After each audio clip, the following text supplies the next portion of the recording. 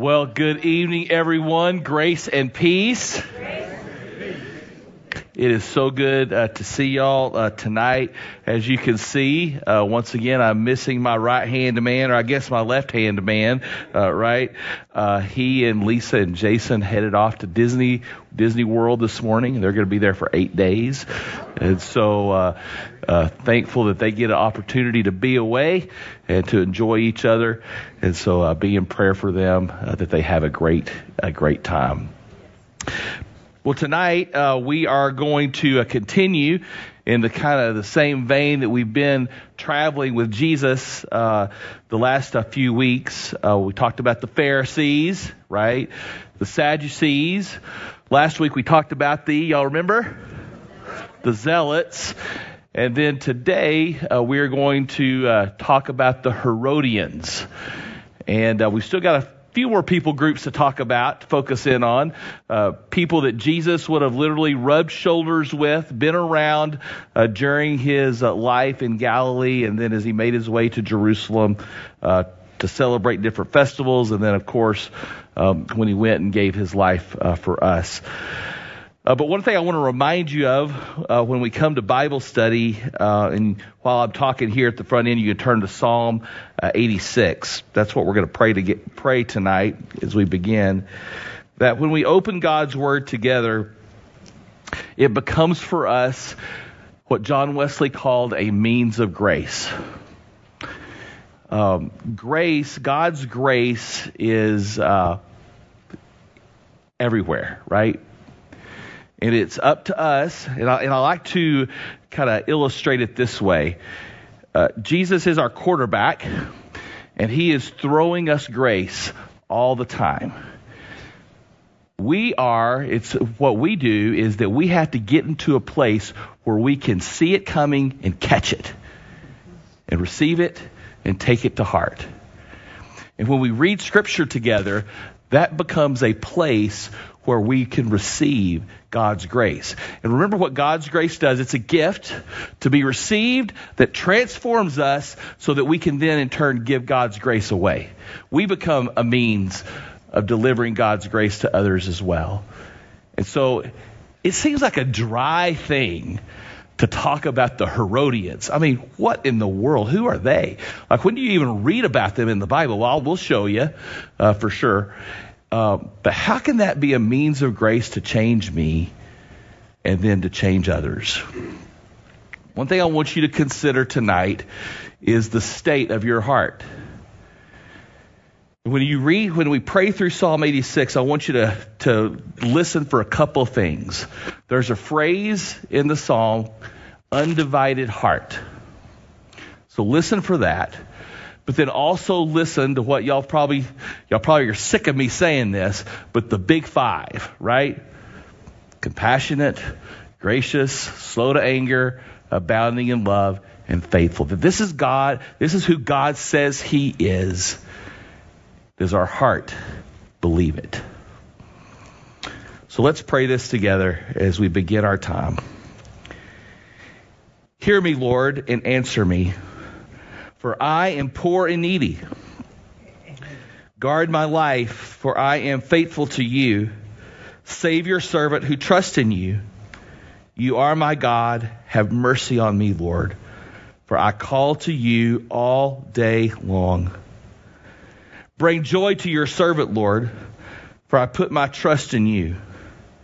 You, Lord, are forgiving and good, abounding in love to all who call on you. Hear my prayer, Lord. Listen to my cry for mercy. When I am in distress, I call to you because you answer me. Among the gods, there is none like you, Lord. No deed can compare with yours. All the nations you have made will come and worship before you, Lord. They will bring glory to your name, for you are great and do marvelous deeds. You alone are God. Teach me your way, Lord, that I may rely on your faithfulness. Give me an undivided heart, that I may fear your name. I will praise you, Lord my God, with all my heart. I will glorify your name forever, for great is your love towards me. You have delivered me from the depths, from the realm of the dead. Arrogant foes are attacking me, O God. Ruthless people are trying to kill me. They have no regard for you. But you, Lord, are compassionate and gracious, slow to anger, abounding in love and faithfulness. Turn to me and have mercy on me. Show your strength in behalf of your servant. Save me because I serve you, just as my mother did. Give me a sign of your goodness, that my enemies may see it and be put to shame. For you, Lord, have helped me and comforted me. We pray these things in Jesus' name. And everyone said, Amen indeed. Well, the Herodians, of course, you could hear Herod in that title, that word, Herodians. The Herodians were a group of people that were part of Herod the Great's family and those who supported his family. And so Herod just didn't drop out of anywhere, but Herod has just a fascinating story. And I kind of want this theme for tonight for y'all to ponder, is that the Herodians arose because there were loyalties that divided. If you will remember, if you were with us on Sunday, we talked about Hanukkah. And Jesus was in Jerusalem at least one year, and he was in Jerusalem walking around the temple, Solomon's colonnade. Who built that temple that he was walking around in? That would be Herod. Herod did a massive expansion on the temple. He built Solomon's colonnade where Jesus was walking around and during that festival of Hanukkah. And Hanukkah is a result of a group of people that go by two different names: the Hasmoneans or the Hasmoneans, and the Maccabees. Those are the same group of people, right? The Hasmoneans is really the name. The Hasmonean dynasty is what began when the temple was liberated from the Seleucids, the Greeks, and it was rededicated. And the Jews experienced about 100 years of self-autonomy during that time. Well, different Hasmoneans came into power during that 100 years. And as things happen, right, it seems like all good things come to an end because people can't get along, right? And so there were two brothers, Hyrcanus II and Aristobulus II. Golly, could they name their people something a little bit easier? They were fighting. There was a civil war, and they thought, I have a great idea. Pompey, we all know this Pompey, right? And Pompey is one of the generals, one of Julius Caesar's generals. He's coming towards, and they're both going to go out there and make their case while their side should win. And Pompey's like, I don't care. I'll kill you both. Take you all out. And so he just marches right, because these two factions are fighting each other because there is a family divided. March right in and take Jerusalem, no problem. Josephus said in his Antiquities, it was because of two brothers that could not get along that we lost autonomy to the Romans. And there you have it. That was about 63 BC whenever Pompey came in. And that throughout 63 BC all the way till 70 AD, the Romans were in charge to one degree or another in Judea and in Jerusalem. And of course, beyond that as well, all the way till the 400s AD. But that's when the temple was destroyed, was in 70 AD. So, Hasmoneans, right? And as they were in control, and then the Romans came in, and then Herod the Great. We're going to talk about him. He's a complicated guy. Herod the Great was an Idumean. Edom was a nation below to the south of Judea. So in your mind, kind of think of the Dead Sea, kind of the south of the Dead Sea. That's where the Idumea was, the Edomites. Now, if you'll remember your Old Testament, who are the Edomites? They are the descendants of Esau. Remember Jacob and Esau in Rebekah's womb, fighting it out. Who's the firstborn? Esau is the firstborn. Then Jacob is the heel grabber. So they had this history of conflict, right? Because the firstborn, Esau, should have had the what? The birthright. But he gave it away for a what? Pot of porridge, right? So there's all this tension. Well, the Hasmoneans, who had been just kicked out by the Romans, the Hasmoneans, just a few decades before, had gone down into Idumea and taken over the country and forced everyone to convert to Judaism, which is not the way it's supposed to work. One of the things I like to say is that God is no bully. The Israelites are called to be a light to the nations, not a hammer to them. And so Herod's grandparents and parents are forced to convert to Judaism. So by the time Herod is born, he becomes, even though he's not Jewish by birth, he is practicing the Jewish religion because the Hasmoneans forced them to convert.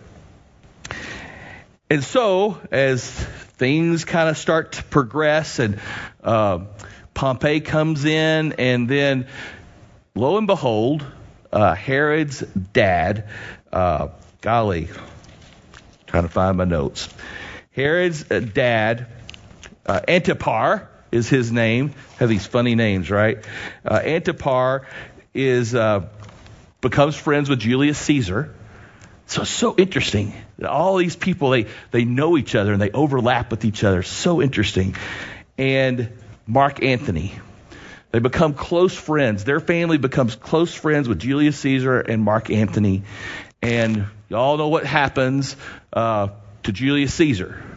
He gets murdered by the Senate. And who are the two factions that kind of arise out of that chaotic moment? Octavian, or Caesar, that will soon become Caesar Augustus, and Mark Antony. They engage in this massive civil war. And so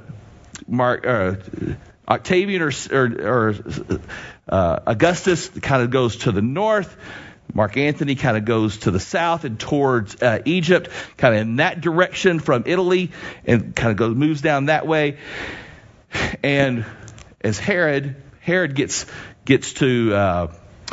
elevated to become governor of Judea, and he pledges his allegiance to his good friend Mark Antony. Do y'all know the rest of the story? Mark Antony, married to Cleopatra, right? They get to Egypt, and there's a decisive battle, and Mark Antony loses. So as Augustus is heading back, consolidating his power, guess who he has to have a conversation with? This leader of Judea, king of the Jews, Herod. What does Herod do when he is faced with someone who he knows that he was not supported by? What do? You know what Herod did? He's so cunning. He's so sly. He says, in not so many words, I guess, I opposed you. But just notice how loyal I was to Mark Antony. And I will be that just as loyal to you. And Caesar Augustus said yes and let him stay in power. Gave him more power. And one of the things that we find out is that Herod married, going back to the beginning of the conversation, to consolidate his power. The Jews did not like him. They wanted the Hasmoneans to be in power. And so in a very political move, he married a princess of the Hasmonean dynasty. And they got married, and they had kids, and he loved her. They were married for 13 years. And then there was a scheme. There was a scheme to get him ousted. And he became very, very suspicious that his wife was involved. His wife, 2 of his sons, his mother-in-law, his wife's brother, his wife's father, all of them were killed. Dead. Because he was very, very suspicious that they were trying to kick him out of power.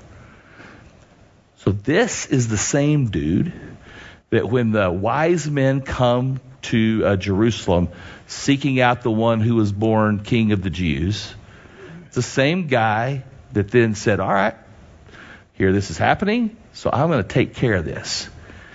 And every child, 2 years old and under, that lives in Jerusalem or in Bethlehem, I'm going to kill them. So you see how somebody has the capacity to do that when they already have a history of doing it. Sons of Herod. Anybody have any questions yet about this guy? All right. Sons of Herod, because whenever you read the New Testament, your head will start spinning because of all the Herods that are in the Bible. It's like, God, what? So whenever you're in the front end of so this is what I like to say. When you're early in the Gospels, like Matthew chapter 1, Luke chapter 1, and Luke chapter 2, that Herod is Herod the Great. The one who became the client king of the Jews in Judea and in Jerusalem and in that whole western or eastern Mediterranean area. He ruled there by the edict, you might say, of the Romans. He was a Roman puppet ruler, client king. That's early in the Gospels. Now, when you get to when Jesus was in ministry, the Herod that they're talking about there is Herod Antipas. Now, remember, they had to leave Bethlehem because of the slaughter, right? And they went to Egypt. And Joseph was alerted in a dream, hey, the one that is seeking your child's life has died. Herod the Great died in 4 BC. So Jesus was most likely then born 6 BC to 4 BC-ish. There's a big hiccup in the calendar, and so we would assume that Jesus was born in 0 AD, right? It's not the case. It's probably, my guess, it's 6 AD. 6 BC, sorry, 6 BC. And so whenever Joseph and Mary are headed back up to Bethlehem, they're like, whoa, this guy named Archelaus is one of Herod's sons. He's just as bad as his dad. And that's why they end up going back to Nazareth. When they go to Nazareth, the person who is ruling in Nazareth at the time was Herod Antipas. So later in his ministry, when you read Herod, that is Antipas. He is the one that had John the Baptist's head cut off. That's Antipas. Antipas is the one who wanted desperately to meet Jesus so that he could see Jesus perform one of the miracles that Herod had heard about.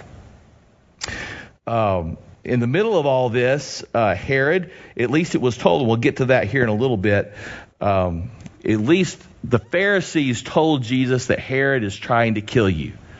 This is Herod Antipas.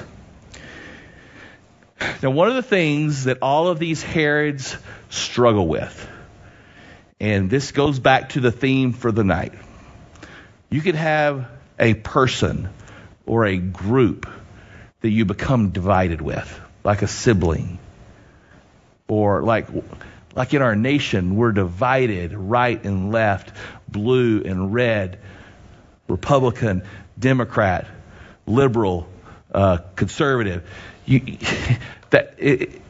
In division, like deep-seated division, can never end in a good place.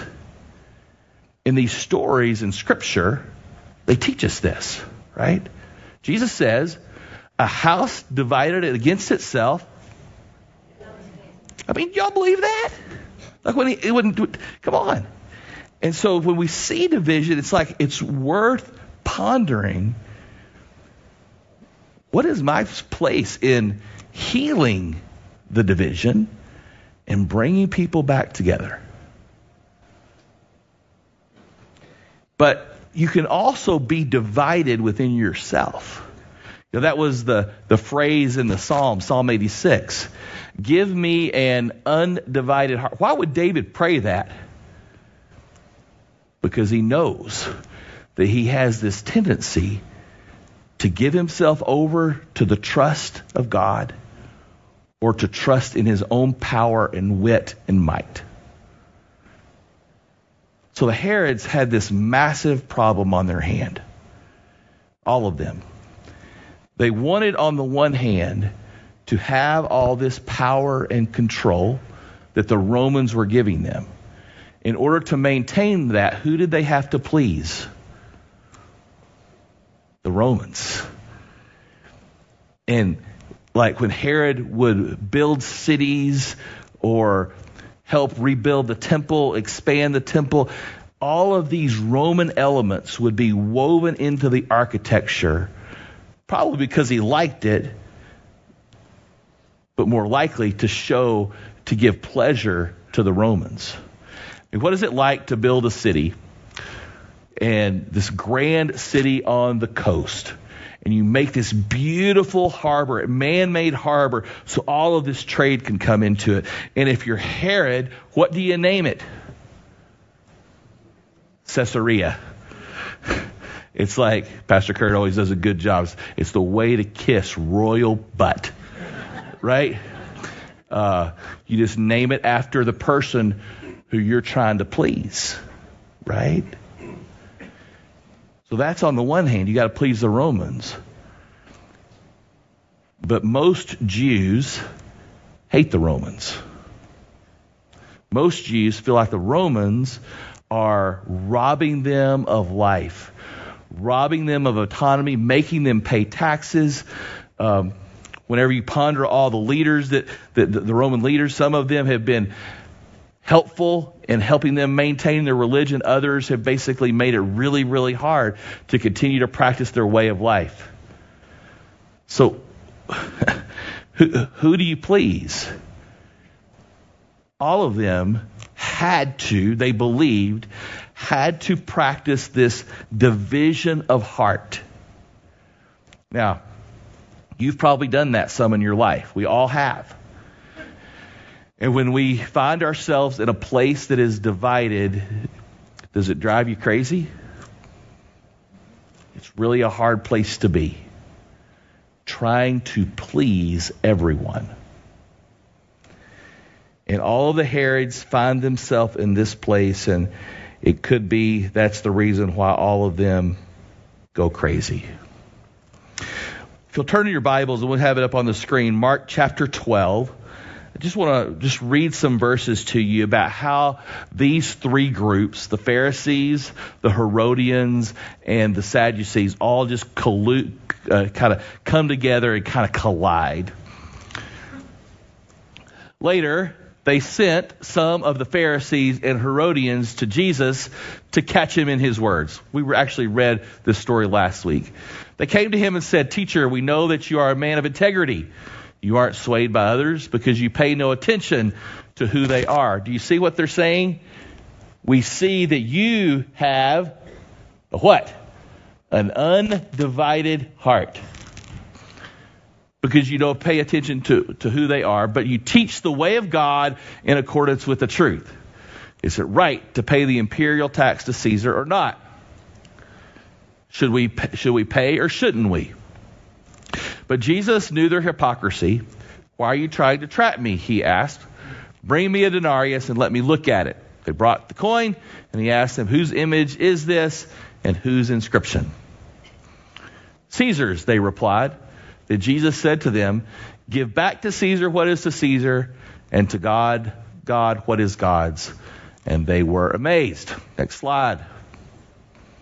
Then the Sadducees, who say there is no resurrection, came with a question, and he has this conversation with them about the law of levirate marriage, and he blows them out of the water. And so all three of these groups, they hate each other, number one. But they became unified in their feeling threatened and hating Jesus. Pharisees hated Jesus because he basically called into question their allegiance to the traditions of the elders. Remember that fence that's built around the law, right? The Herodians did not like him because Jesus challenged, John the Baptist being in Jesus's kind of the family of followers, you might say. Man, they just challenged him. Challenged the way that they were living. John the Baptist challenged the way he was living his life, and they did not like that. And the Sadducees, both the Sadducees and the Herodians, did not like Jesus because of all of these massive crowds that were following him. That scared them, because of all the groups, they were most concerned with holding on to their power, and Jesus became a threat to that. So let me just kind of lay out for you these three groups and how they why they were at odds with each other, and how they were kind of divided. So the Pharisees, remember we talked about this last week. The Pharisees, they wanted to resist the Roman rule, resist the influence of Greco-Roman culture, and stay true to who they were as the people of God. They gathered around the Word of God in the synagogues, and they sought for that to be the rule of their life. And they wanted to resist the Roman influence in their lives. They believed in the afterlife. They believed in angels and demons, and they believed in the resurrection. The Herodians, they were theological kindred spirits with the Pharisees. They also believed in afterlife, in the resurrection, in angels and demons, that kind of thing. But they, on the other hand, they were people who were excited about the new thing, excited about embracing Greco-Roman culture. The Sadducees, they were kindred spirits with the Herodians, in both of them that they wanted to embrace Roman culture as well. They were both very politically savvy groups. But the Sadducees, they differed from the Herodians in that theologically, they were not on the same page, not anywhere close. The Sadducees, they were like, y'all have heard about us talk about in history classes about the founding fathers. And we just all say, yeah, they were all Christians. No, they weren't. People like Thomas Jefferson, he was a deist. And a deist does not believe that God is involved in the normal, everyday activities of humans' life. That a deist believes that God created, and he stepped back, and he's letting things work itself out. That was the Sadducees. That was totally them. And so they only held to the first 5 books of the Bible. And so that's kind of the similarities and differences between those groups. Any questions on that?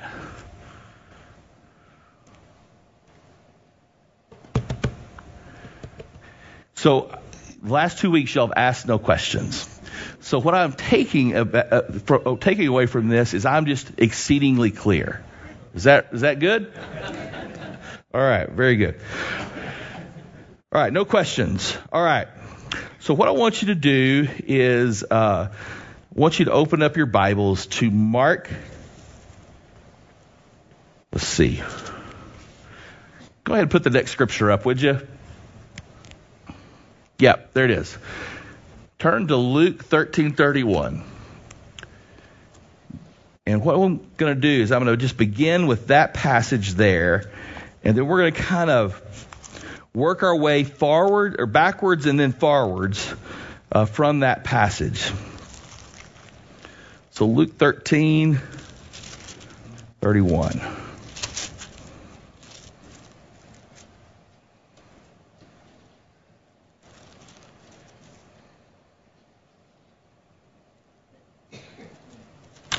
All right. At that time, some Pharisees came to Jesus and said to him, "Leave this place and go somewhere else. Herod wants to kill you." All right. So here's your question. Now, which Herod is this? Oh, man, I am clear. Good job. So Herod Antipas. That's right. Now, this seems weird to me. The Pharisees, there hasn't ever been, at least in the Gospels, there were individual Pharisees that were curious and eventually became followers of Jesus. Nicodemus, Joseph of Arimathea, those types. But as a whole, they were at odds with Jesus. And so it just seems like an odd thing. Why don't they just say, "Leave this place because we don't like you"? Well, it's always easier to blame another group. And so maybe Herod did want to kill him, but we also know that Herod wanted to see him and see a miracle. So it seems just a little bit strange. But this is what is curious about this verse. Just let's go back up. Remember, when you're reading Scripture, it's always important to read it in context. What's going on before, what's going on after, and then that's when things really start to come alive. So I'm going to start reading in verse 22. Then Jesus went through the towns and villages, teaching as he made his way towards Jerusalem. Someone asked him, "Lord, are only a few people going to be saved?" Now we upload, "Are only a few people going to go to heaven when they die?" That's not what's being asked. Are only a few people going to enter into your kingdom and experience the freedom and the wholeness of the kingdom of God breaking in now? Remember, we talk about the present evil age and the age to come. Another way to say the age to come is eternal life. So are all or just a few going to experience eternity breaking in to the present and carrying us into the future? All right. He said to them, "Make every effort to enter through the narrow door. Because many, I tell you, will try to enter and not be able to. Once the owner of the house gets up and closes the door, you will stand outside knocking and pleading, 'Sir, open the door for us.' But he will answer, 'I don't know you or where you have come from.' Then you will say, 'We ate and drank with you, and you taught in our streets.' But he will reply, 'I don't know you or where you come from. Away from me, all you evildoers.' There will be weeping there and gnashing of teeth when you see Abraham, Isaac, and Jacob, and all the prophets in the kingdom of God, but you yourselves thrown out. People will come from the east and the west, and the north and the south, and will take their places at the feast of the kingdom of God. Indeed, there are those who are last who will be first, and the first will be last." to some degree, all three of those groups of people had this belief that they were the ones who were closest to God. They were all centered, for the most part, in Jerusalem and around Jerusalem in Judea. The closer you were to Jerusalem, the prevailing belief was the closer you were to God. What was the criticism of the disciples? You speak with an accent, right? It's like, you're Galileans. Yeah, you're Jewish, but you're Galileans. Like, you think good come out of Nazareth? Right? That's kind of the thought process. And what Jesus is trying to get these people to understand is, doesn't matter where you're from. Doesn't matter which group of people that you're from or where you are located geographically. What matters is that you see this narrow gate, this way that I am living, this way of the kingdom that I am teaching, and that you embrace it. And you become so committed to it. I'm putting words into Jesus' mouth here. You become so committed to it that you have an undivided heart towards it. And it's like, yeah, we were there. We ate and drank with you and you taught in our streets. But what he is saying between the lines is here, you did not embrace it. Because all of these groups, they were exposed to God with flesh on. Not God behind the temple curtain, but God with flesh on. The closest that they could possibly get to God. And they rejected him.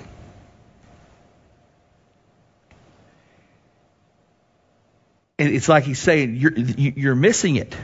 You're missing this narrow way. Because to find the narrow way, another way I'm putting words into Jesus' mouth, is you have to let go of your false and broken agendas.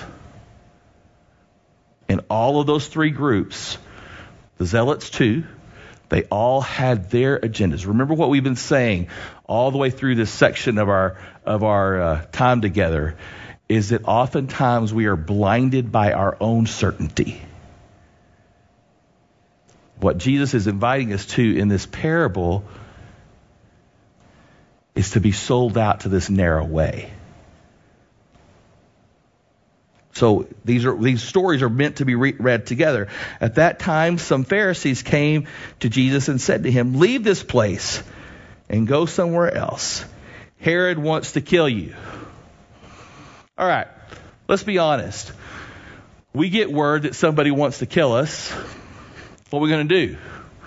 Going to make a wide girth, right? And so because Jesus himself doesn't invite people to this narrow way without first walking it for us. He will ignore this warning, but he will keep walking and keep walking towards his death. At the beginning, where did it say he was headed to? To Jerusalem, right? Right. He replied, "Go tell that fox." None of the translations have it. Go tell that girl fox.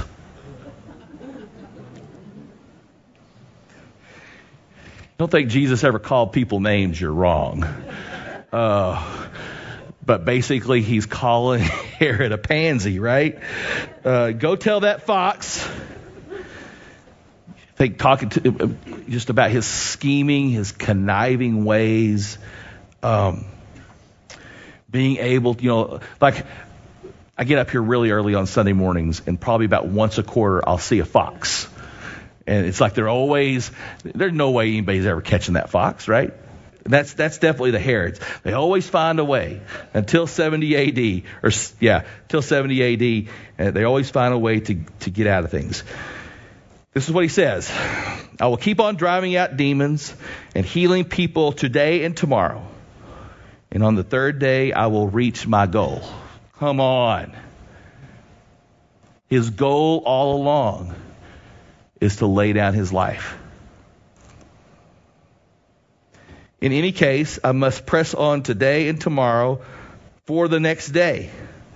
For surely no prophet can die outside of Jerusalem. Jerusalem, Jerusalem, you who kill the prophets and stone those sent to you. How often I have longed to gather your children together as a hen gathers her chicks under her wings, and you were not willing. The narrow way, or the narrow gate, being a chick under the wings of Jesus, it's the same thing, right? All of this opportunity to go through the narrow gate, all of this opportunity to go under the wings, the guidance, the protection, the teachings, the kingdom of Jesus have been presented to all of these groups. But you were not willing. And why? Why were they not willing? For the most part, just like people like Joseph of Arimathea and Nicodemus, why were they willing and most of them not? Because they were blinded by their own certainty. Look, verse 35. Your house is left to you desolate. I tell you, you will not see me again until you say, blessed is he who comes in the name of the Lord. And I think that's definitely an inference to what is going to happen when he comes into Jerusalem on Palm Sunday.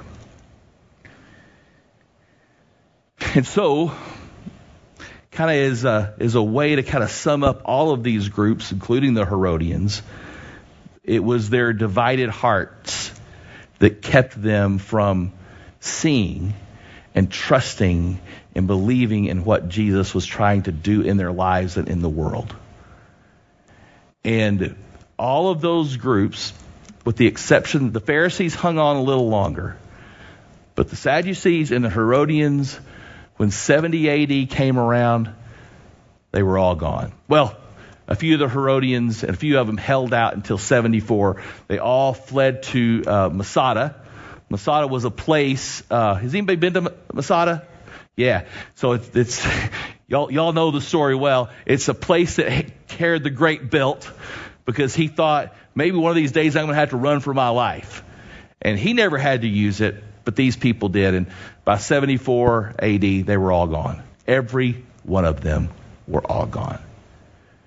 And the gospel, by 70 AD, was spreading like wildfire and continues to spread today.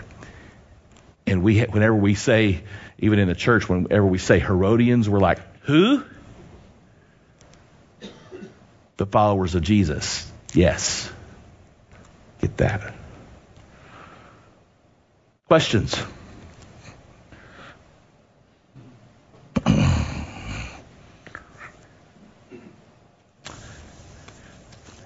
Hold on, we got to bring a microphone to you, Gary.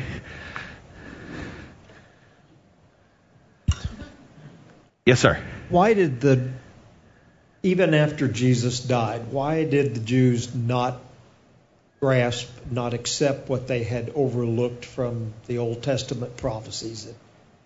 Why still the blind eye after he made the final sacrifice? It's a great question. Again, they're blinded by their own certainty. And I think I said this last week, but it bears repeating. The Jews were a self-autonomous nation after the Maccabees for 100 years. And what caused them to lose that? It's when there was division amongst themselves. They were winning the war that started in 66. They were winning it. But the reason they lost it is why? That the Zealots and the Sicarii could not get along. It had to be their way or the highway, right? And so it's just like this history of the Jewish people that Jesus plops right down in the middle of, it just teaches us so much about, are we going to completely give our life over to the values of the kingdom, or are we going to insist an Adam and Eve way of life? Like, yeah, you've plopped us into this beautiful garden, and you've given us salvation and wholeness, but what this other voice is offering sounds better. Let's try to hold on, keep one foot in each world. So I wish I had a better answer, Gary, but it's just when you're unwilling, that's what Jesus said. But you were not willing. I mean, that's the place that we're all in every day when we're seeking to grow in our life with God. We'll be reading Scripture. It's a means of grace, a means of transformation. And we read something and we're like, I don't understand it. That could be one thing. I don't understand it, so I'm out. Instead of continuing to press and to seek and to ask questions. Or worse, we understand it, but the price that I'm going to pay outside here is too much. So just like lying. We are followers of Jesus. We always tell the truth. We are not people who spin the truth, but we let our yeses be yes. We know this scripture, right? Yeah, we can learn by trusting in Jesus to live a life without lying. Come on. And as we do, we will find out, if I'm tempted to lie here and I choose to tell the truth, that God will be with you and shelter you even when you were tempted to say, I don't think God will look out for me. Right here, and then we'll come here. Yeah, for good or for bad, why did Herod want to see Jesus perform a miracle? Oh, did everybody hear that? I think just like we don't know for sure, you can't get into the mind of somebody like that, but I think we're all attracted to the wow. And so you hear, like, a leader of a group of people has a vested interest in somebody being able to feed masses of people. I mean, just think if Herod could tap into that power, how much popularity he would have. And so I think there's most likely a negative motive to what because that Jesus says that. He says that about all the groups. You're always looking for a miracle. And when Jesus performs a miracle, what does he say most of the time? Shh. Don't tell anybody, right? The miracle certainly pointed to his divine power. There's no doubt about it. But he wanted his word and the truth of who he was to be the main thing that drew people. That's what he said about the Samaritans. It's these people are following me without even seeing any miracles. Wow, that's so cool. Right here on the front.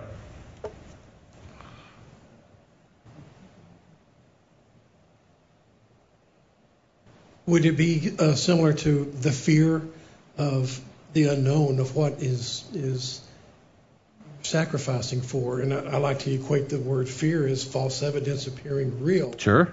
And I think in our daily lives, we have opportunities, but the fear of making that choice. Does money drive you? There's a lot of fear that we all associate in our lives. Yeah. Maybe the people, even back then, had a fear of doing the right thing or the wrong thing. I would think there's some fear because you don't know. You trust God, but there's still a little hesitancy. Of course. It's the fear of the unknown. Of course. But it's all false evidence appearing real. That's right. Thank you for that. It's really good. And just think, it like if you get into this place where, and I'm a recovering people pleaser. I think pastors in some ways good pastors are in some ways people pleasers, because we're able to kind of see the needs of people around us. But there's this unhealthiness to it. If you're not responding to people's needs out of trust in God, as opposed to the fear of what people will say or do if you don't respond in a way that they're going to. So just think about that. What people pleasers, all the Herods were. They're trying to please Rome. They're trying to please the Jews. You can't please both of those groups. And that's what ends up in such a bad place. Ruthie? Yes. It says, I tell you will not see me again until say, blessed is he who comes in the name of the Lord. That's right. Is that a prophecy that will be fulfilled later? Well, yeah, I think that's what Jesus is getting them ready for. He's, of course, quoting one of the Psalms there, but he's getting them ready for, you're not going to see me again until you basically see me in Jerusalem. And then the crowds are going to be declaring that. I think that's what it is. Yes. Anybody else? Good questions. Charlie, right over here.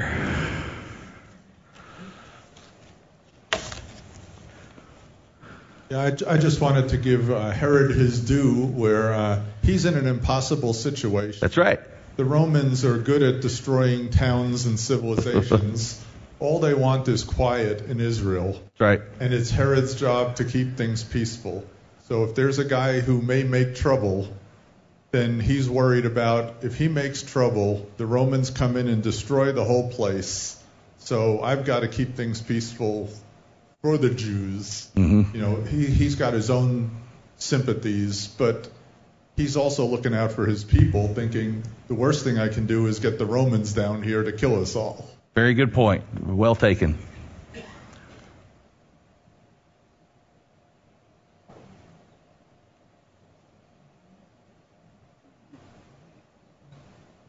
Anything else? So I think a good way to kind of end our time together tonight is for you just to be honest with yourself. Just what is the state of your heart right now? Like, you have choices and decisions that you make every day. And how easy is it for you to say, yeah, this is who God is. The big five, right? This is who God is. And this is, Jesus, just that image of him gathering us as a hen gathers her chicks underneath her. This place of safety and protection. How easy is it for you to constantly and consistently say yes to Jesus and to the values of the kingdom of God? Or are you really being pushed hard? The same, the more things change, the more they stay the same. The things, Charlie, that the Romans wanted more than anything is just be like us, because that's what keeps the calm and keeps things stable. Same thing with our culture. Just fall into line and value the things that we value as a culture. And the values of this world and the values of the kingdom of God are regularly opposed to one another. I feel like I've been kind of on a broken record the last month or so. But where does that so easily get manifest in our culture? Hate your enemies. Hope that they lose. Hope that you get everything that you can and our enemy gets nothing. Right? That's our values of our culture. And the values of the kingdom of God are love your enemy. Do good to them. Like, how sold out are you on that value? And how are you living that out when you find yourself face to face with someone that whenever you see them or they say something, that your heart starts pounding? Use that heart pounding. Say, okay, Jesus, how can I love deeply in this situation? What is making it hard for you to trust the values of the kingdom of God? And just name that. And trust that Jesus will put his arm around you and that we together can walk through it together and maintain our faithfulness to God. Anything else? Let's pray.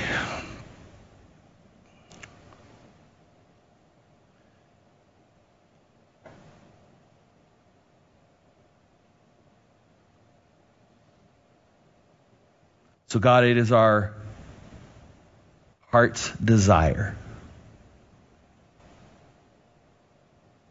to be in the center of your will, your love, your protection. And that as we leave this place and head home and go to bed, and Lord, we know that tomorrow will bring challenges to those desires. And I pray that you will give us the courage and the strength to live in the sweet spot of an undivided heart that can only be given to us by you. So Lord, that is our ask for you tonight. Give us that undivided heart that we may follow you and make your name known. In Jesus' name. And everyone said. Amen. Much love, grace and peace.